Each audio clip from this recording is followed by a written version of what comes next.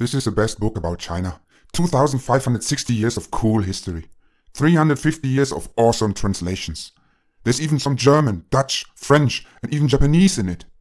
It was published uncensored, in its purity, innocence, destructive power. It has outmaneuvered all other China books by definition. Legge, William, Wade Giles are all here in the back end of the book. 462 pages of pure game change, every page a turner, on fresh mellow cream paper. It looks so good on every shelf. With a unique photograph of Confucius, well, his statue anyway. This book will change forever everything you know about China. It is not some lazy ghostwriter trash like Kissing Us on China, no. It even got a Chinese name, Shengren. This book is so good, it is above philosophy and beyond religion. That's why I put it in the subtitle, Above Philosophy and Beyond Religion. This is the best book because I can actually speak Chinese.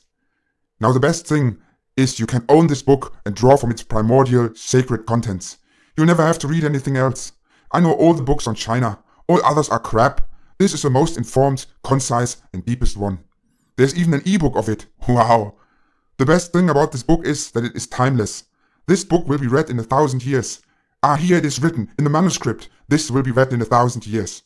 And the best thing about this book is, it's printed on demand. You can even get a copy for your faculty staff. How about that?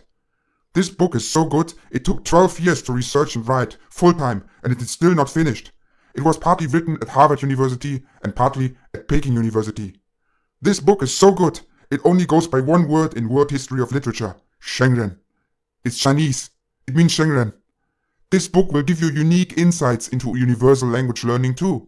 You can read it 2 times, 3 times, 4 times. Hell, I've read it 82 times and it never gets boring.